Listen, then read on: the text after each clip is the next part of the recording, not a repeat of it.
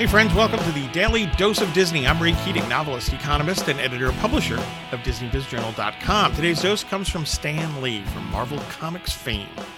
What did Stan have to say? Quote, "I never thought that Spider-Man would become the worldwide icon that he is. I just hoped the books would sell and I'd keep my job." Close quote. What a great quote. And we're talking about one of the top three, right? You have to say three. Recognizable superheroes in the history of superheroes, right?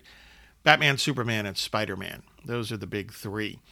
And here you have Spider-Man, and quite frankly, the other two as well, along with Captain America, a very, very long list, right? Made as part of someone's job, right? Not necessarily the entrepreneur, the owner. You know, people think of Stan Lee equating him with Marvel Comics, but, you know, Stan worked for others.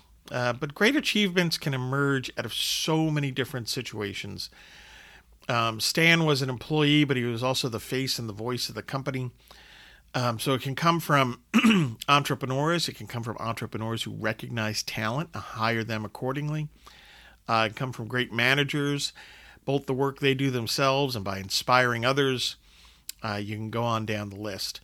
But I just love this quote from Stan. It's a humble quote. It shows humility from a man that did some great things on the comic book front.